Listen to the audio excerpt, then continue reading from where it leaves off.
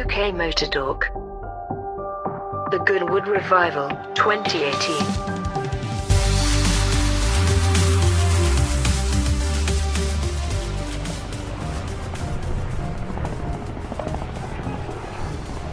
So here we are at Goodwood, and as always, we have been told that we need to say hello. I'm Mike. I'm Jim. Hello. Hello, and we have said hello. So we are currently sitting in the media centre, which is very nice, tent, retro. Although amazingly, I had to sign in on an iPad, kind of suggested that maybe a typewriter might be the way forward, or possibly a typewriter keypad. Well, it's a nice mix of classic and modern already, as you say. Signed in on an iPad. The breakfast was nice and modern. That wasn't left over from the 1960s. That was cooked fairly fresh this morning. Yeah, no instant egg or sort of retro wartime vegetable meal going on there. No national loaf. So top marks there, I'd say. No spam though. Although I do like spam. Do you what really? Yeah. What about corned beef? Yeah. Corned beef sandwich. Nothing wrong with that. Okay, right. So for those of you who are wondering whether I'm actually, from the 1950s, we've proved that Jim is around from the 40s. So there we are. A good mix coming in today. I actually stopped to help someone with a Lotus Cortina that had broken down. He was adjusting his carburetors up, overfueling like mad, but cutting out. We're stood right by the side of the airfield currently, and ahead of us we can see Spitfire, a number of gliders, top with Camel, a Hurricane. Yeah, I mean, you can probably just about hear in the background the sound of helicopters starting, coming in and landing. But we're really looking forward to a fly past by some of these beauties a bit later on. There's also an Airstream caravan over there. Although I'm not really a caravanist, I'm not going to lie to you. They don't really tickle my pickle. Also cool. But if you're going to buy a caravan, then it has to be an Airstream one because they look superb, don't they? They really do. I mean, just imagine polishing that though. That would take you a long time. You'd need a machine for that, or a man. Yeah, and there's obviously the original Jeep, the original 4x4, as we know it anyway, the Willys Jeep that sat behind it. I kind of hope that towed it in. So I think that would be amazing. Yes. Well, I'm not too sure what to expect from today, really. Despite many years of living in Sussex and going to the Festival of Speed every year, this is actually my first time at Revival, but I'm enjoying it so far. Just the walk in and through the stalls and seeing everybody dressed up. It's a very unusual atmosphere. I think it's going to be a couple of days out like nothing I've ever done before. Yeah, and you very kindly said that I fit right in here, largely due to the fact that this is pretty much how I look all the time. Well, you do. I had to dig out some clothes and think about it and construct an outfit. You just got up and got dressed. That is pretty much... Well, I didn't just get up and got dressed. I did press my upright clothes and, polish old shoes. But, that's... As one does. As a gentleman should. As a gentleman should. Yes, because I am from the 1950s. And speaking of which, let's go outside and see what's going on. So we were just musing. We stood in Earls Court at the moment, just having a look around everything. What will this show be in 50, 60, 70 years' time? Will it be the cars that you and I have driven here today in, parked up, and there'll be our descendants looking at them thinking how old-fashioned they look? Or will it still be the cars that are on display today? Will some of them survive? I think the stuff that we were driving when we first passed our test, like you had an old Golf, didn't you? Yeah, Mark II Golf. Yeah, and I mean, I had, I think XR3s that I bought and then bought another one because the interior was better and scrapped the rest of it and all that kind of stuff. So, all that, which is now classics and retro cars and everything else that goes with it together. I say, are we going to see cars like the RS here? Are we going to see hybrids here? I wonder whether we're just going to see, these were petrol engine cars, and petrol engine cars, do we think by then are just going to be the preserve of the enthusiast? I reckon so. Well, everything's going hybrid or electric or any other method of propulsion. There'll be fuel cells if somebody can crack it, solar powered, etc. So, yeah, if it in 50, 60 years' time, if it runs on petrol, it's allowed in, or possibly even diesel, but maybe not so much. Well, yeah, I mean, and actually we saw sort of performance diesel for a while actually in competitive motorsport, didn't we?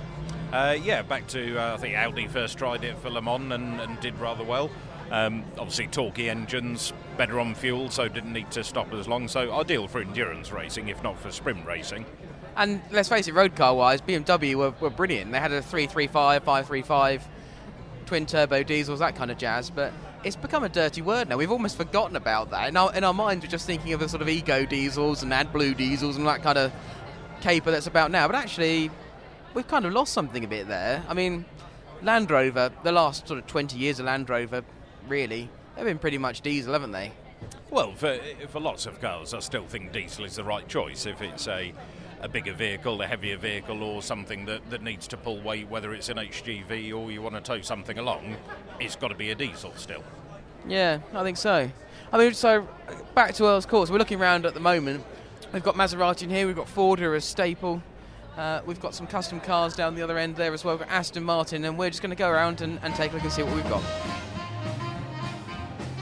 We're stood on perhaps the largest, certainly one of the largest stands here in Earl's Court, and I'm stood here with Howard, and I'm stood right next to the new Focus. We've got a Fiesta Active and a console over there, and you can probably just hear the sound of jazz in the background. The stand this year is built around 1959. That's where we're centred in the Earl's Court Motor Show.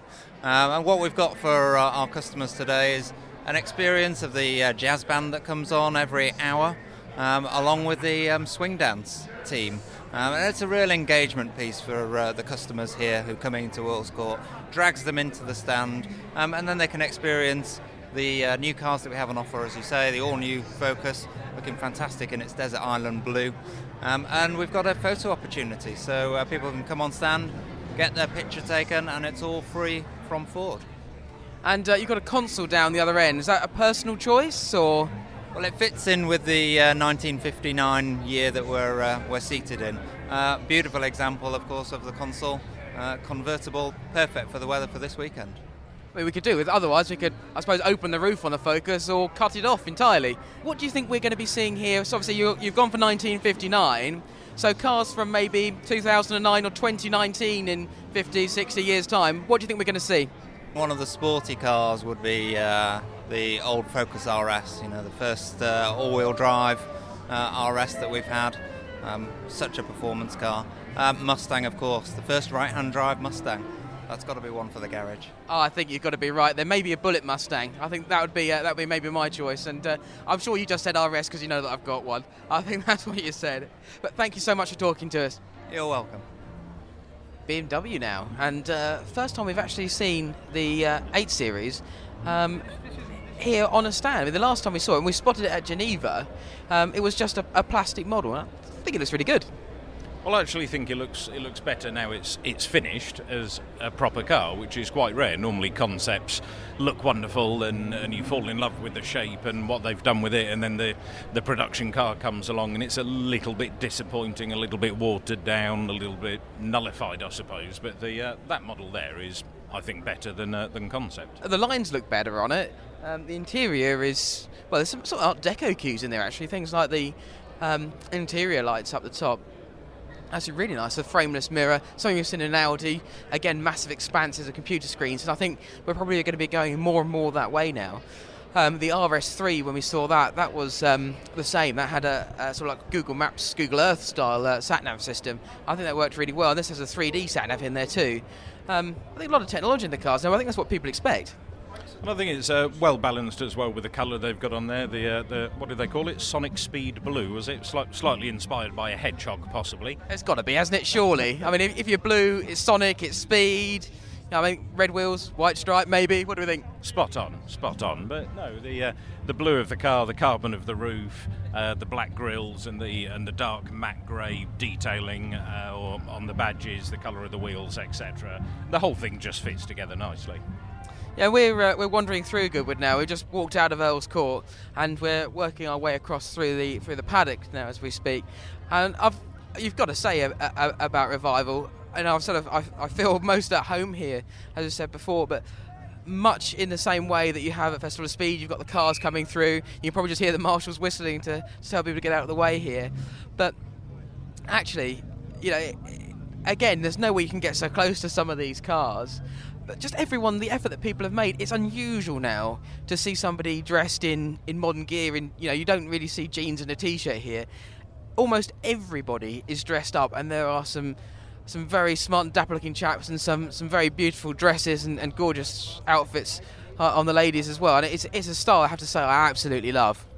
In all seriousness, people have made a proper effort here. You see even entire families have dressed up the kids. They've brought vintage prams and push chairs and alike for the kids to roll around in. It is superb.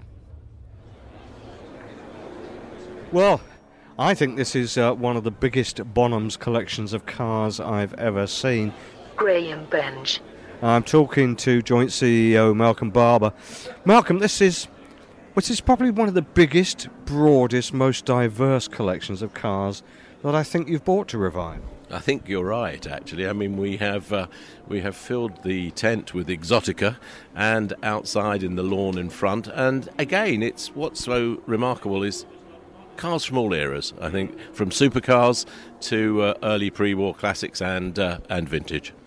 It is extraordinary that you've got cars that were once part of the royal household and driven by members of chauffeured for members of the royal family. And at the other extreme, you've got the Ferrari LaFerrari. Yeah. But your speciality, I think, is the royal household cars. I've been associated with those for some time, exactly. They've actually come from the factory, from Bentley Motors at Crewe. The Phantom 4 was in royal use by Her Majesty from 1958 till 2002, when the factory actually took the car back. It was on view at Sandringham as well. It's one of 17 cars, Phantom 4s, remaining. So, I've never seen a Rolls-Royce from the royal household used by Her Majesty, particularly for her use, built to her order, on public offering. No, neither have I. It is quite extraordinary that they are available. We did notice, and it's picky maybe, but a cigarette burn hole in the back seat of one. We suspect that might be Princess Margaret. Oh, well, a lot of people have commented. I can't say. There certainly is a cigarette burn on the rear seat, that's for sure. But as you say, there's also the last Seraph built by Rolls-Royce at Crewe, and here we are right next to Rolls-Royce at Goodwood, of course. The last long wheelbase Part Ward Seraph built at Crewe as well, and the last Corniche 4. So it's quite a historic lineup we have there. And of course, from locally, from an elderly gentleman from the Lavant Motor Club, his Ferrari Lusso in very, very original condition. That is absolutely beautiful, isn't it? It's in extraordinarily good condition. We've had this conversation before, but about rarity and value, and it seems to me that is not an expensive motor car compared to some of the more modern Ferraris. Indeed, and we've seen the prices adjust, as it were, in recent years. But that a long-term ownership, very original car. It's what people are looking for, because if they are going to restore, they want to restore from the chassis up and do it themselves. They don't want something that was partially done a few years ago. So that is possibly, and matching numbers, all the things that tick the boxes that make them desirable. I know there are an extraordinary collection of Ferraris racing over the course of this weekend, possibly one of the biggest collections they've had. Let's move on to the very, very latest Ferrari. This is the LaFerrari Aperta.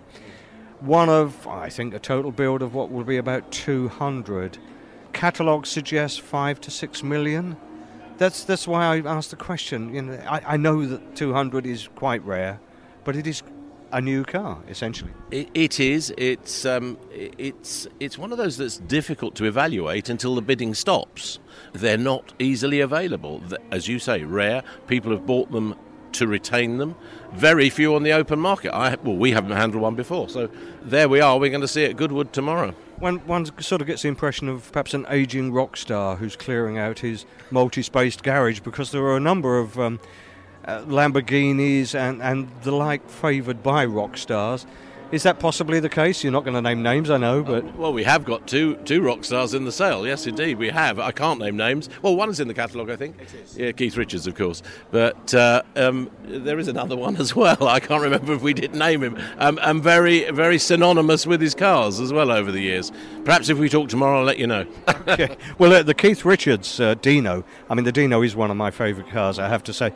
I thought his was not that expensive in Dino terms, $250,000, but his is a little less than that. I wonder why that is. You'd have thought that would have, with that association, would have been dearer.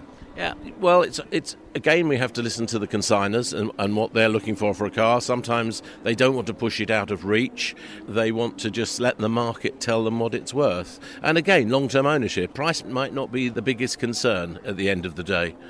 We've seen people live through peaks and adjustments. They've come down again and then sell them later. At the end of the day, the car is possibly still worth more than when it was when they acquired it. Well, I have to say, the last time I drove a Dino, They were peaking then at 50,000.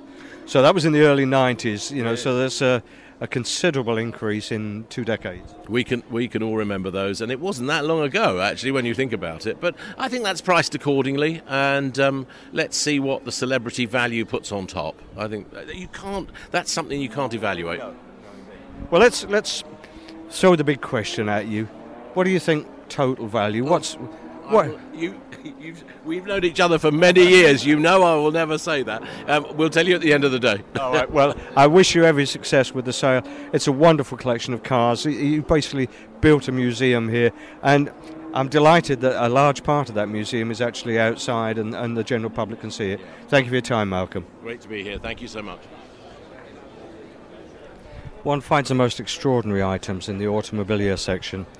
These are in front of me, boxes and boxes and boxes of original bits from 1930s Maseratis.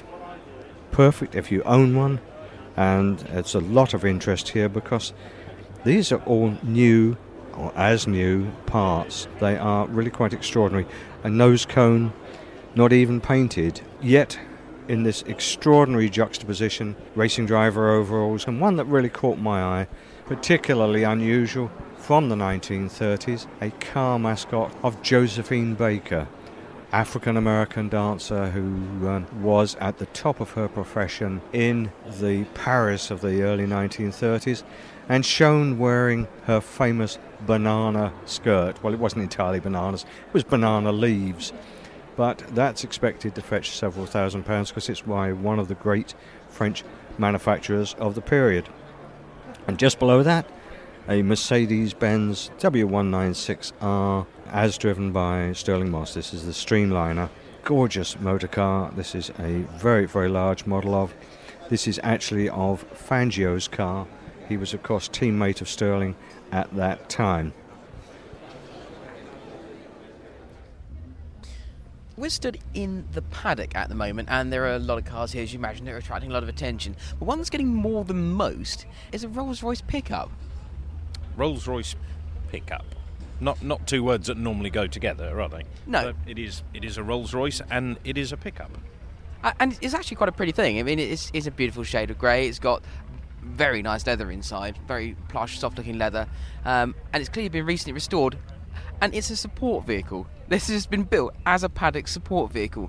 Yeah, just having a little look into it. It was actually converted by Essex-based specialist coach builders Clark and Carter. This one had been converted before. Someone had actually hacked it up. By all accounts, it had been painted quite crudely, covered in bits of wood, and had a gun rack, we approve, and also a drinks cabinet. Again, we approve. So I mean, if you're on your own land and you've finished your day of shooting and entertainment, and you've driven to where you want to go, and you've responsibly stopped and just want to sit down, chill out, and enjoy a drink, what better way to do it? And for those who think it's a little bit sacrilegious chopping up a Rolls-Royce, well, it is. You're quite right. But this was actually the second attempt. It was almost a restoration and reconversion. It had been converted before, but as the guys said when we were speaking to them, it looked like a hillbilly had tried to convert it. So they took what was already a ruined car and turned it into actually something really rather special. Yeah, and it looks kind of right, actually. I mean, the way that they've done the conversion, they've obviously taken the tail end of the roof and sort of bonded it with the rear quarter light. They've put the front doors in there, and the rear doors are completely missing. But it is a beautiful sort of coach-built thing. I mean, I guess we've seen Rolls-Royces converted into hearses and things in the past, but what a fantastic way of being able to travel with your classic race car. I mean, just the whole thing is just absolute class. I'd drive it every day. So would I.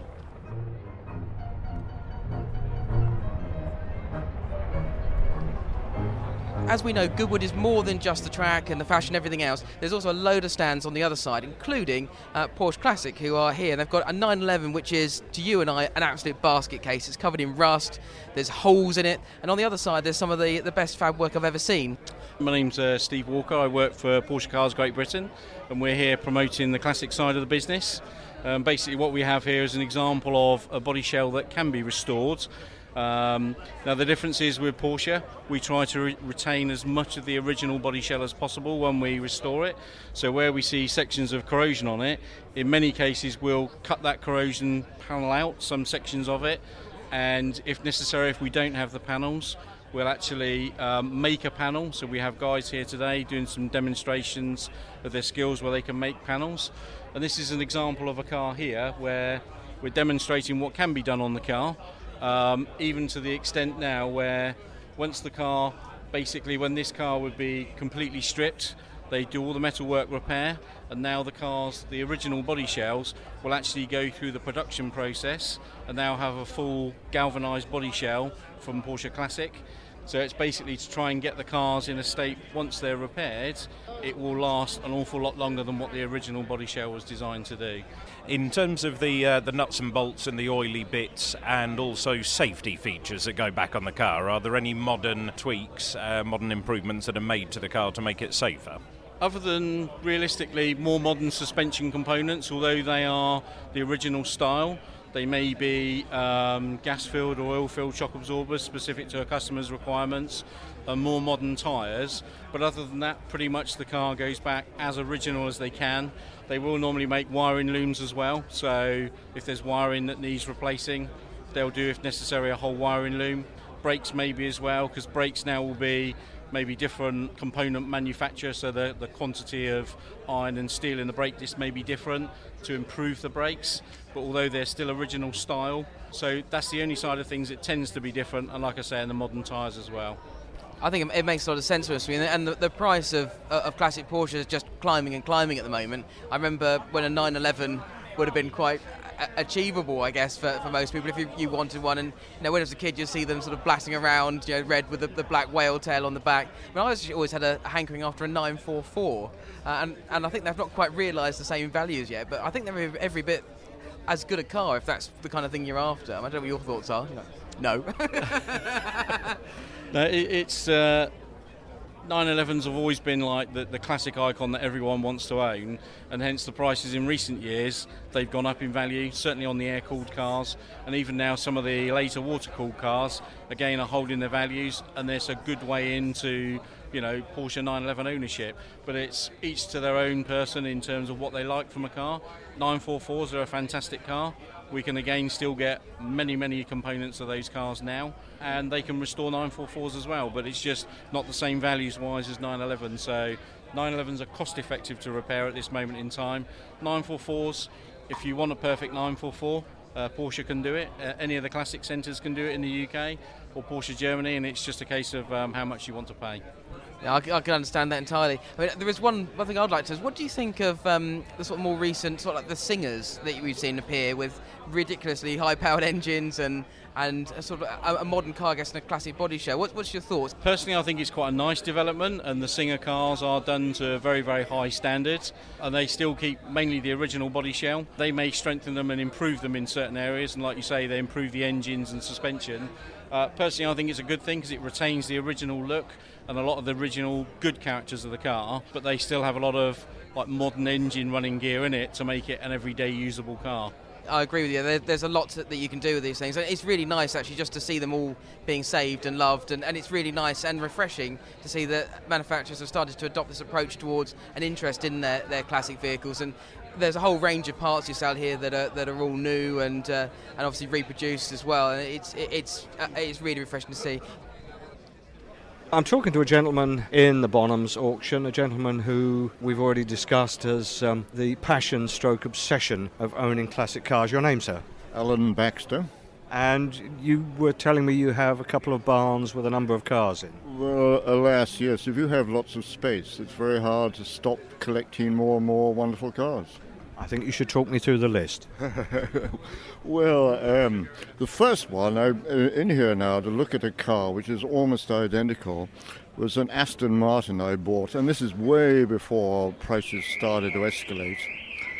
And it was at an auction. I thought I'd buy one. I had some money suddenly from somebody impeding my natural light in my office in London. So I spent it on this car. And it's a joy. It's an open Aston Martin from 1955. And just driving in Lincolnshire, where I keep most of them, it's a really great pleasure. So since then, about another dozen or 2 dozen have arrived. And it's and of course I never sold one, but of course they are worth a hell of a lot more than I began with, all of them. Most of them, you can never tell, but it's very dangerous if you buy cars as an investment. They're going to come down, I'm sure. There must be an upper limit of how many foolish people there are like me who fall in love with them. Anyway, this Aston Martin is a joy, and then along came an Alvis from the 1930s, open. Most of them are open. And then a Lagonda from the 30s, a beautiful drop head, which is stunning in dark blue, and another Lagonda, and a 1920 Rolls-Royce Ghost, which is really terrific. It's like a modern car, but doesn't have modern things like front-wheel brakes or anything like that, but it goes like a bomb if you want it to go that far. A Bristol, a very, very beautiful car from the 1950s. And this is where Britain was one of the best countries in the world for car design in the 1930s, along with Italy and Germany and France. But they were beautiful cars, really fantastic. And the 50s and 60s, they were great as well. And then, they all became a bit sort of blobby. So I stopped at about 1962, a TR4 I've got, perhaps that's the last one. An E-Type, quite a lot of Jaguars. An E-Type which is totally beautiful, utterly impractical. Because you can get a toothbrush in if you go away on a weekend trip. But that's about it. But they're beautiful, and that's what they're for. And a couple of other XKs, all open, and a Mark II with an opening roof, and a Mark IV from 1948, which is a pre-war car, but it was the first after the war. Then what else? A Bentley from 1955, and a Morgan. Gosh, is that enough? I'm sure I'm forgetting a few, but they're all wonderful. I just go into these barns and think, wow, isn't this beautiful? A bit like in this tent for Bonhams.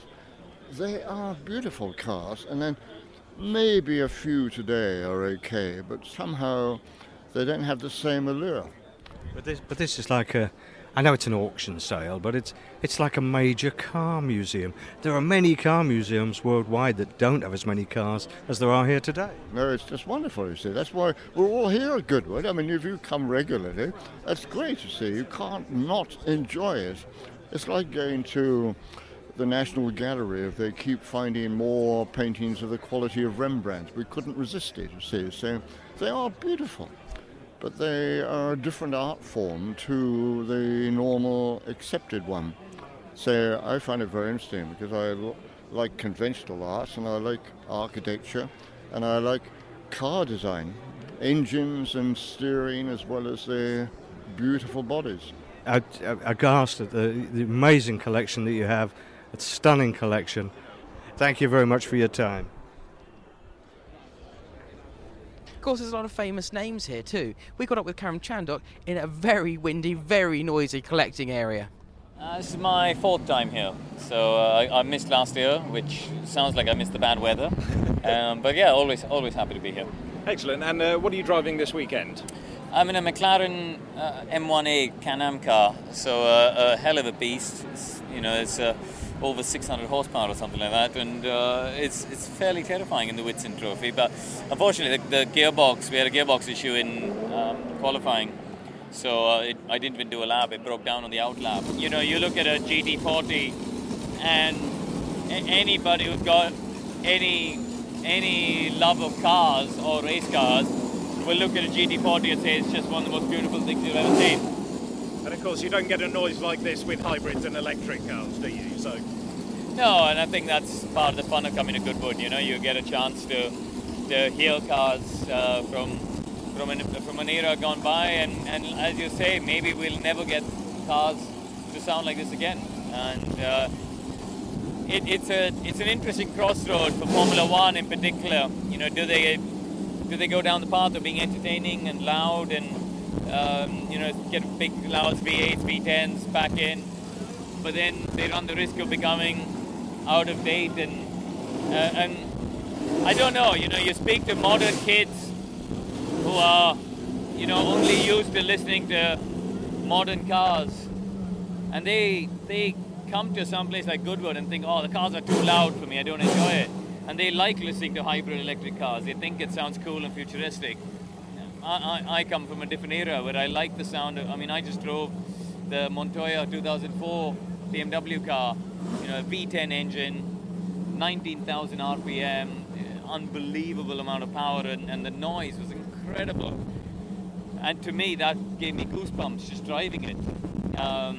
You know, just driving it at Goodwood, let alone driving it at I drove it at Silverstone as well, but it just gives you goosebumps listening to the thing. And well, I don't know, you know, maybe the future is different, and kids today want something different, I don't know. So maybe the revival in 60, 70 years' time will just be whisper quiet, or hopefully not. Hopefully they'll keep it like this. Karun, thank you very much for your time. Thank you. Yes. Have a good one. My name's John Brigden.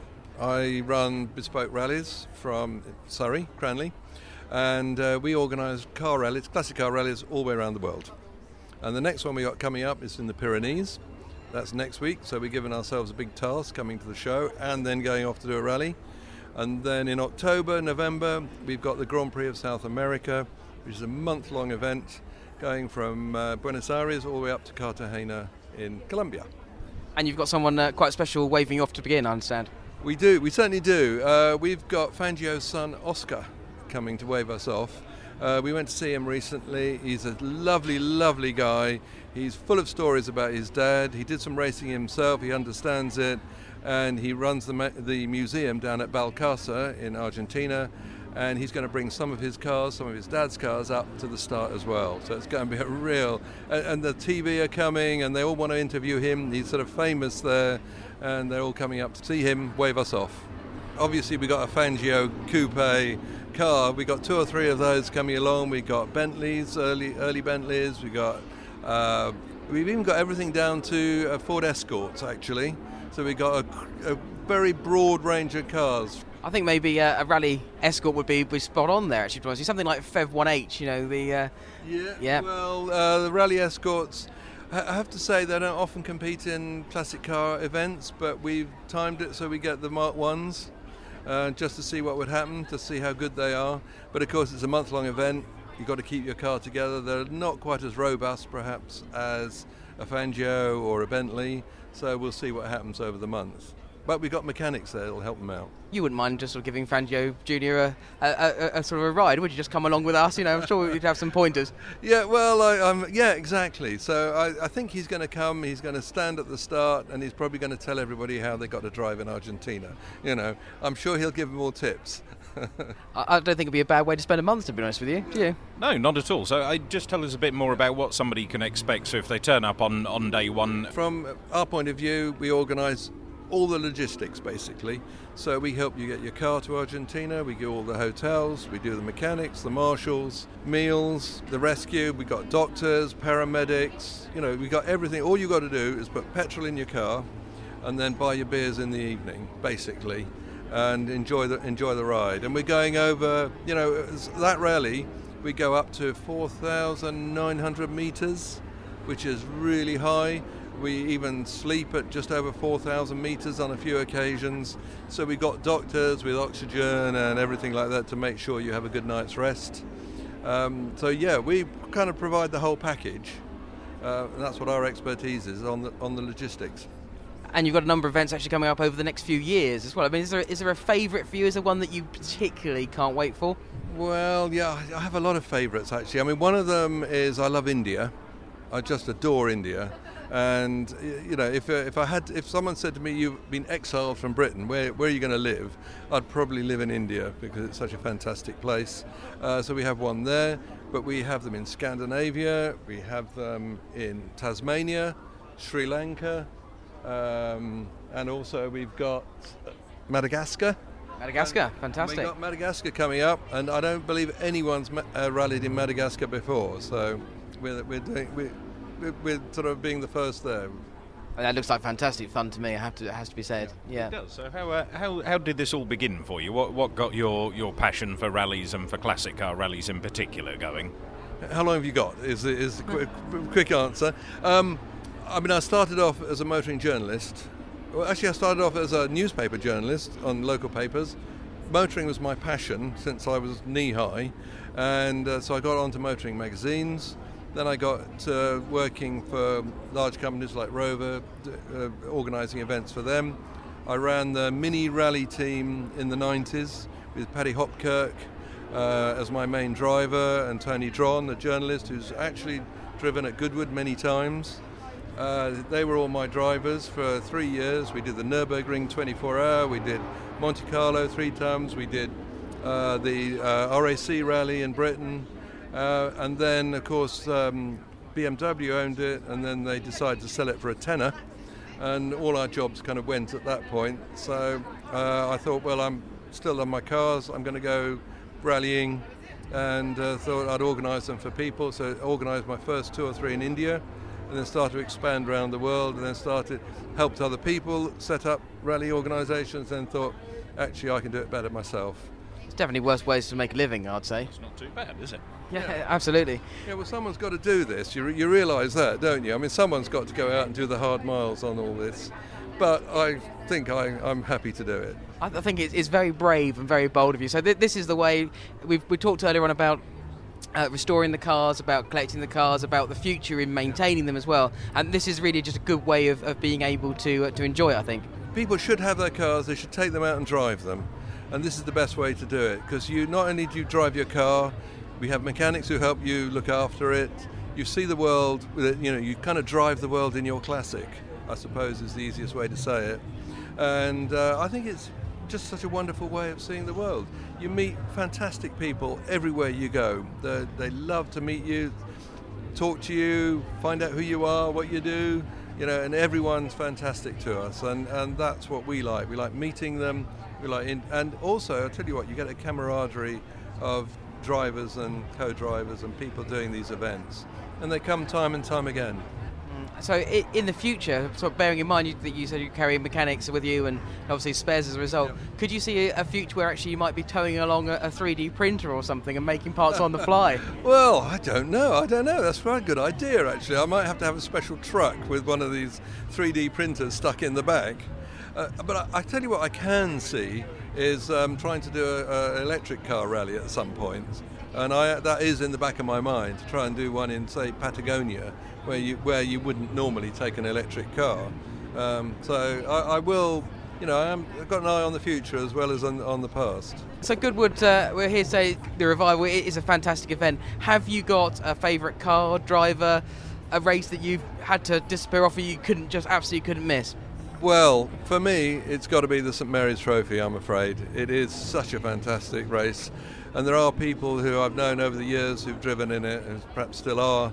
I just think it's fantastic. The minnows and the giants, actually that battle, which reminds me when I used to go to Brands Hatch, way back in the 70s and 80s, watching all these cars doing the same thing when they were new.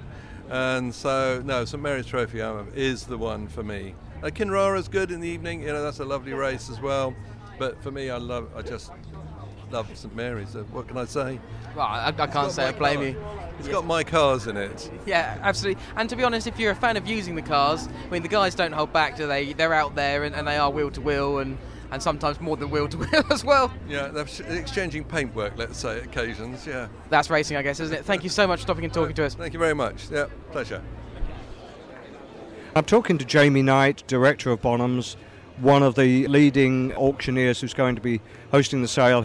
If one is buying, what should one look for in the car? What are the tips from an auctioneer's point of view? What's the best things to look for? it's not up to us to tell people what car they should buy. I think what they've got to do is determine what sort of car do they want to buy. And it's simple things like, do they need 2 seats, 4 seats? Do they want automatic? Do they want a manual gearbox, open or closed, British or Italian? So really there's an absolute plethora of different types of cars that we offer at each of our sales. And I think what people need to do is come to a view such as here, where we've got over 100 motor cars here, different periods, different styles of cars.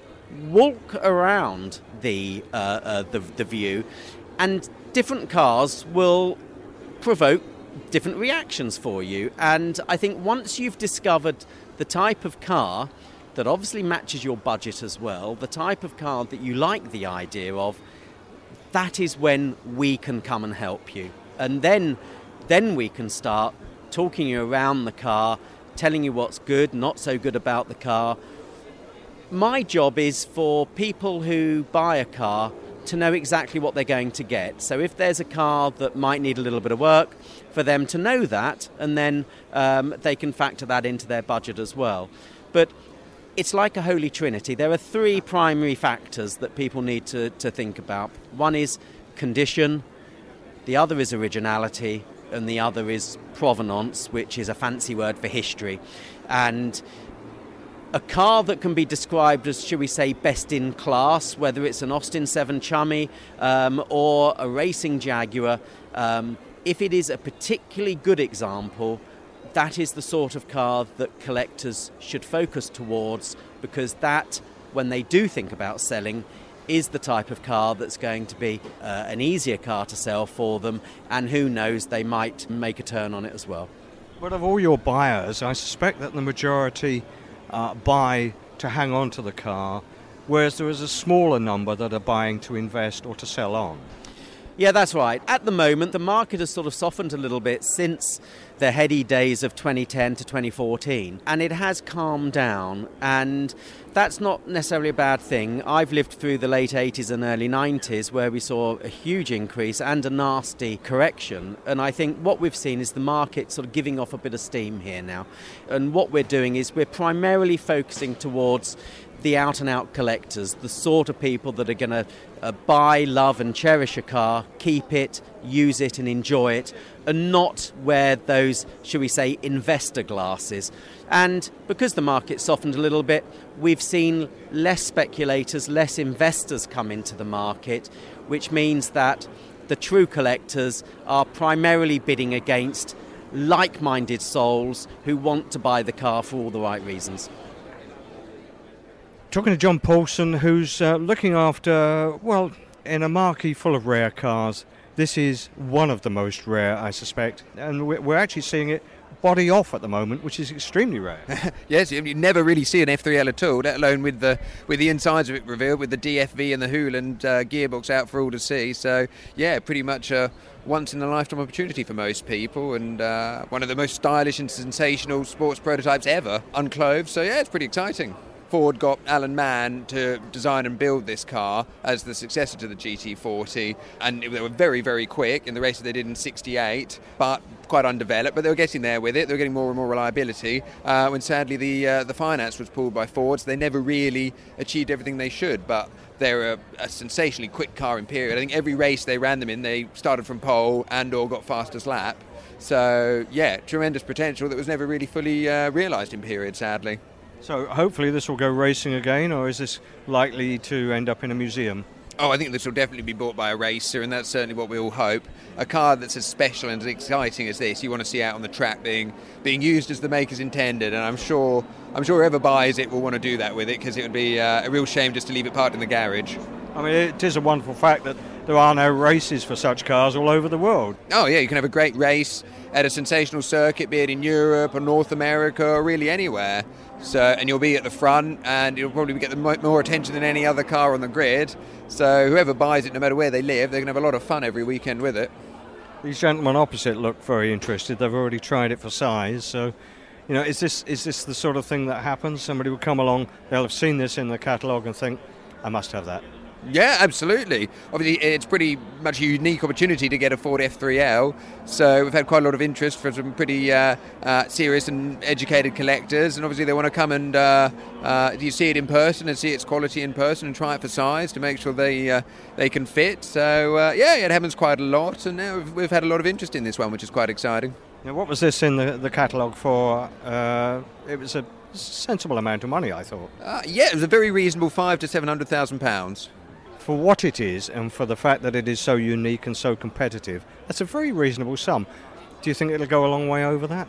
We certainly hope so, and we'll do our very best to make it go over that, but we'll find out on Saturday, I suppose. But as I say, we've had serious interest, and it's been very well viewed, so it'll be interesting to see what happens tomorrow. Hello, my name's Edward Smith, otherwise known as Ed. I work for KW Heritage. I head up the heritage offering of that company, which is subdivision of KW Special Projects. We're based in Brackley, Northants, soon to be based at Vista Heritage. We broadly exist to remanufacture parts for classic vehicles, be they cars, motorcycles, aircraft, marine, whatever people want us to remake, really. We employ in-house 3D scanning in order to capture the shape and the form of components. We then use that data to model components in SolidWorks CAD. We can then go straight to casting or machining, turning, milling, or laminating components or 3D printing components, or we 3D print prototypes to verify our designs. What we've done is, as we've been wandering through here, we can see a race car. It's an Alfa Romeo, and it's all absolutely covered in dots. Apart from the fact it looks like it's got some sort of acne going on, can you tell me what it is you've actually been doing today? The means of scanning. Our scanner, as I mentioned earlier, is portable. Because it's portable, it always needs to know where it is in space as we physically move it around the object, in this case the Alfa Romeo. The way of teaching it where it is in space is to apply an array of reflective dots or targets. We then initially log the position of those targets using the scanner by running the scanner over the complete form of the car. The scanner then knows where it is relative to a minimum of any 3 dots at any one time. Once it's learnt that, we can then go ahead and scan the form of the car. And that's what we've got in front of us here. So there's a big screen, and actually the entire body shell of the car is now represented in front of us as a 3D model which you can navigate and work your way around. But it's not just an entire car that you can scan. I mean, this means you can obviously make replacement body panels and the like. There's an end plate cover here on the side. There's also some ducting as well. And that's obviously would be either cast or machined later on. But as I understand it, you make the 3D model, that you can improve the design if you want to, and then basically make it in plastic before making it as a full finished piece, as a concept. So you can actually develop the product and refine it. Yeah, that's correct. One of the fundamental offerings that we like to try to put across to people is that we like to work with them, and we like to understand precisely why they need to remake the part. It may be because stocks have run out, it may be because the part has failed over time, it may be because the part perennially fails and they just keep repairing it. But as you suggest, once we get to the point of having scanned a sample, be it failed or otherwise, and then modelling it, at the point of modelling it, we discuss what improvements we can make, because at that stage it's very easy to add perhaps material thickness, or to add some webs, to add some bosses, to add other features that will make the component a better product when we remanufacture it. At that point we can then go on to confidently recast items, if it's a casting in question, knowing that we've not only remade the original bit, but we've optimized it and we've improved it such that it'll perform better in future. Brilliant engineering. I guess you could actually use this as some sort of insurance. If you have a classic racer, get you to come and scan the car first, just in case I bin it or something, and then you could make me the new bits back up. You're very well briefed. Very likely to crash, I think is what you're very well briefed. We call it digital archiving, but it is an insurance cover. So the Alfa a Jaguar D-Type, which was one of our very first projects. We did whole body scans, and we try to impress on people that with these rare vehicles, if you do nothing else, scan the bodywork, scan the complete form of the bodywork, because in many cases, either the original tooling to form perhaps aluminium panels, as was traditionally made, or to mould glass fibre panels like on the Alpha here, might not exist. Or if it does exist, it takes an age to try to find it, or it's damaged when you do find it. Or expensive. So just scan your bodywork. That way, if you have an accident or something else, or fire, whatever, you've at least got that digitally archived on the server, and you can work with that and make panels in the future. I think it's a great thing, to be honest with you. It does mean that the parts that we wouldn't be able to find or manufacture otherwise, you're able to prototype, make, develop, and I think it's a great way of keeping these cars going for future generations. If people want to find out a bit more about what it is that you do, or to sort of see us online, what's your web address so people can look you up?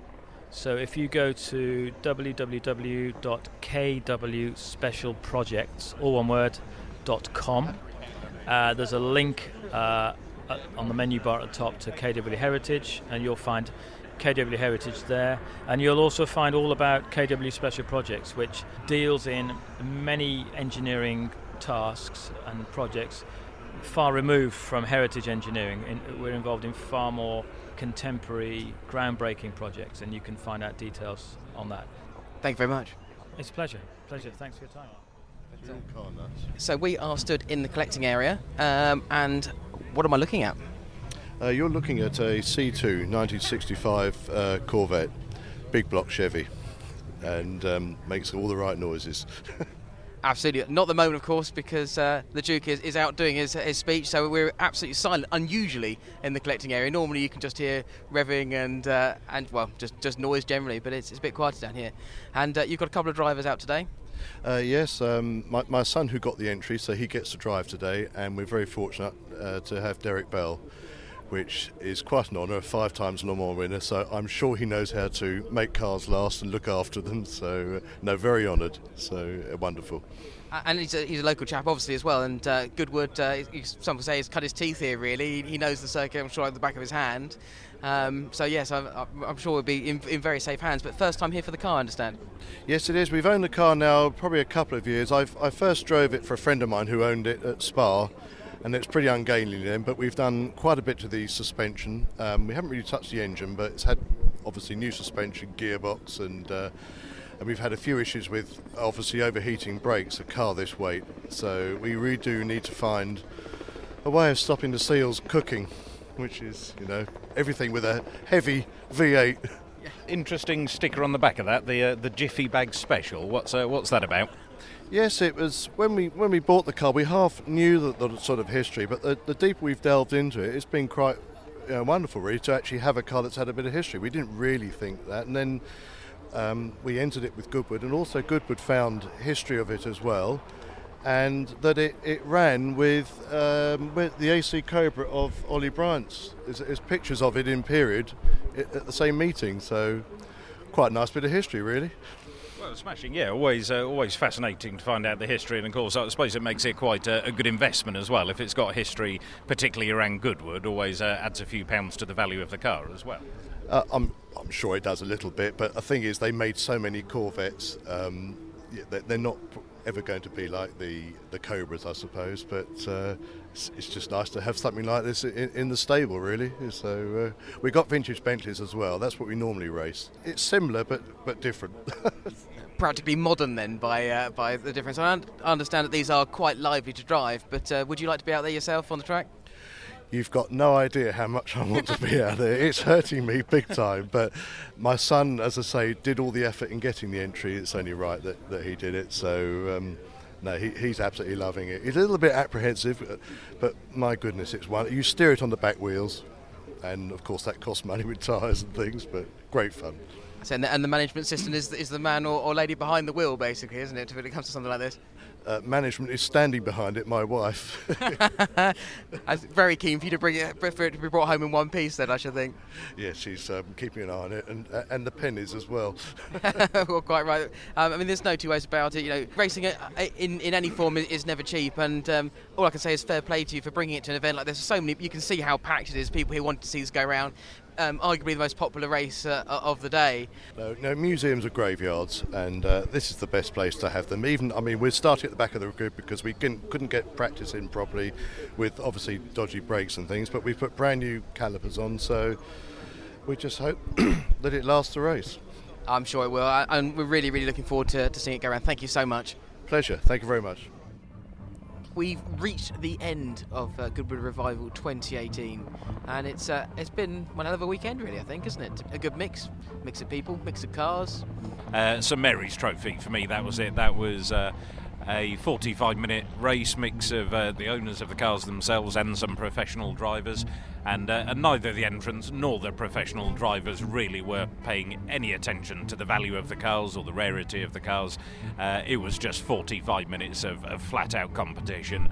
Really, really spectacular to watch. What a race. Absolutely. I mean, to be honest, you can see them slow demolishing the chicane as they're going round and coming through. A little Tiv that was absolutely superb. TVR Griffith just sort of working his way up through the pack and sort of finishing himself up in third position. Just absolutely screaming past. Sounded like a Formula One car, that thing, didn't it? Yeah, it did. It sounded. We had the rumble and the thunderous sound almost of the Cobras and the Corvettes, and it was just a completely different sound all on its own. I think the only one in the field, and very unique bit of kit, both in looks and sound. Yeah, I think definitely, and just the way it's just the size of it compared to the Cobras, which are a big car, but not big in the same sort of way as some of the sort of the Plymouths and all that, the sort of larger American cars, I guess, that were thundering around. When you compare it to something like a GT40, for example, which is a fair slab of car, but it did seem very small, and to be honest, I think it was kind of all the better for it. Just you could see it just out braking everything. It must be the weight of the thing going through the corners. You know, it's really quite impressive. It certainly looked nice and nimble. Not as balletic maybe as the E-types would be the best way to describe them. Just all looked quite serene and graceful from outside the car as they just floated from corner to corner. But inside, one hell of a work rate from the drivers, just soaring away, pulling on the opposite lock through the corners. Just phenomenal to watch. And you would enjoy that because that is your typical approach to pretty much any corner, isn't it, really? I mean, when you go sort of in full bore and then just sort of saw your way through it. Well, yeah, it's chuck it in as fast as you can and sort of deal with what happens after that. It's fun. Sideways is what happens after that, as we've seen. But yes. I think what I particularly like about this, and I'm not sure that many people do, but I love the fact that races of the period have number plates. And I have to say that we were chatting to the owner of a Type 26 Talbot Lago earlier on, and he was saying that in period, when the car was run by Cuff Miller, he would have just chucked the wheel arches back on because they just unbolt for your racing, and indeed just had the number plates on there and just driven where you needed to go. And he said he'll do exactly the same when he goes to load up tonight. He'll just pop the number plates back on and away we go. Yeah, it was odd. We thought it might be a bit intimidating or a bit sketchy to drive on the road, but he said no, it was a complete pussycat, really. He seemed to quite enjoy driving it, whether it's on the road or on the track, and why not, indeed. Yes, and I've got something else to be thankful for. The constant sound of Cobras thundering past 45-minute race seems to have cured my hearing. I've gone completely deaf in one ear, but now seems to be fine, so great. Or has it just ruined the hearing in the other ear, so you're deaf in both ears, but at least they're both the same? I think, that's entirely possible. But do you know what? It's equalised itself out, and that makes me quite happy. So there we have it. The cure to medical ills is just speed and loud and I don't know, some sort of violence perhaps in terms of aggressive throttle control. But yeah, I mean it's been great. I mean we're sat here now. We're sort of looking out across all the plains again. There's a band playing in the background. Just there's a sort of very chilled vibe as it gets to the end of the day at Goodwood. Everyone just seems to sit back a little bit more, relax, sit there with an ice cream or something similar, and I mean it seems like it'd be just a very good place to be. So, if you were going to take a car home, and we always do this, and we have let's face it, you would need to have a lot of money, and I mean sort of lottery win money for some of these cars, what would you be taking home and thinking, you know what, I'm going to take that out and I'm just going to hammer it around a track because this is my car, I want to race it, I want to run it, I want people to enjoy it like the people do here. I mean, let's face it, they could be entirely selfish about it, but actually they bring the cars out for everyone to see and just enjoy the things. I mean, what would be the car for you? Well, there's a selection of 250s. I mean, that would be fairly high up on most people's list. Luckily, there seem to be enough of them to go round here to, for about half the people here to be able to take one home. So it's always an odd sight just to see a dozen or so Ferrari 250s parked up with nobody really paying them too much attention. I think it shows how special and how rare pretty much everything is that a 250 can go largely unnoticed. But I think close between a 250 and well, probably to be fair, the Stingray that Derek Bell was driving today looked like he was having a bit of fun in that, or maybe one of the E-Types. Yeah, I mean, the E-Type's iconic and obviously rocketed in value in the last few years, but a beautiful car. I think for me, it's got to be an Aston Martin. I mean, you know I'm a fan of an Aston Martin. They are a lovely looking car. You know, I felt very special jumping into the new DB11. That's a nice bit of kit, that really nice bit of kit. But I think probably a DB4 GT. I mean, obviously we saw bottoms before at Festival of Speed too for F1, but just not necessarily a Zagato, but just a DB4 GT would make me a very happy man indeed. Not because I think I just look at the poser driving it, but actually because I think it would just be quite something to drive, and I think I would feel blessed to drive it. Hashtag blessed to drive it. I think that'd be great fun. But yeah, I mean, there's so much stuff here that you see it and think, I want one of those. I like an MGB GT or an MGB Roadster. There's a load of Series 1 Land Rovers here, and I like those a lot. Yeah. I think the grey road-going E-Type that was for sale round to the side of Bonhams, actually. There was no price on it, which means I definitely can't afford it. Even if there's a price on it, I still definitely can't afford it. But that just struck me as rather pretty and just beautifully restored. So maybe that one. I mean, I can't even sell a kidney or something because, frankly, I'm probably not worth that much in bits. As a breaker, I guess you could probably argue. But yeah, I mean, there's some absolutely beautiful cars here that you'd probably give you left arm, right eye, something rather to take home. Well, they would make driving very difficult. As always, we are suitably tired now. It gets to that point where you can cover some serious mileage at Goodwood. And we will do 8 miles a day just to bring you the inside story, what's going on behind Goodwood, and we hope that you've had a chance to have a listen and enjoy what we've managed to find and who we've managed to speak to.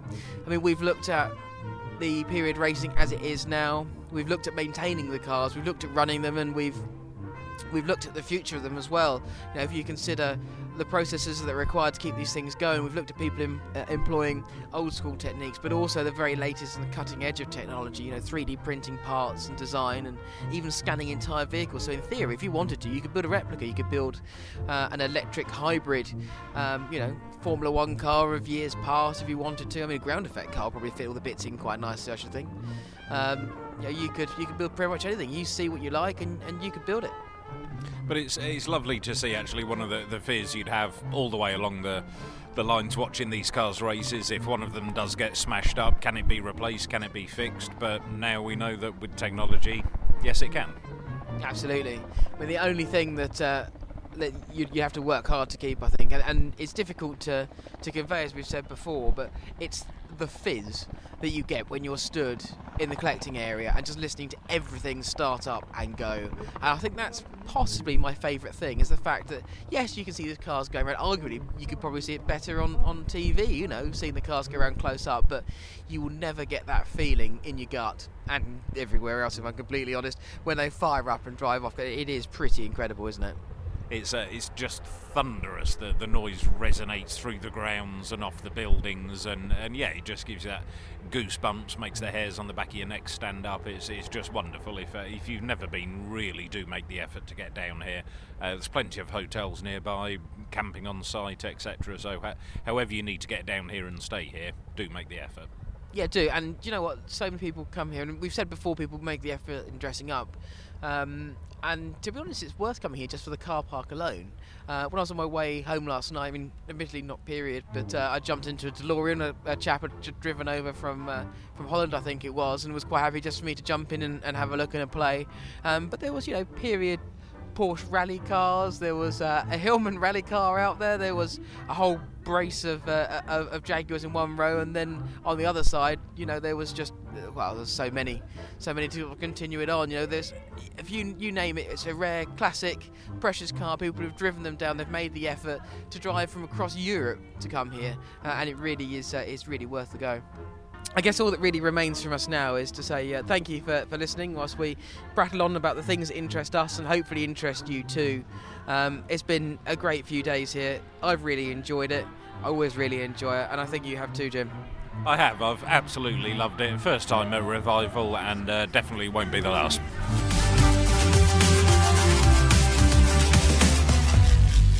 UK Motor Talk, a First Take Media production.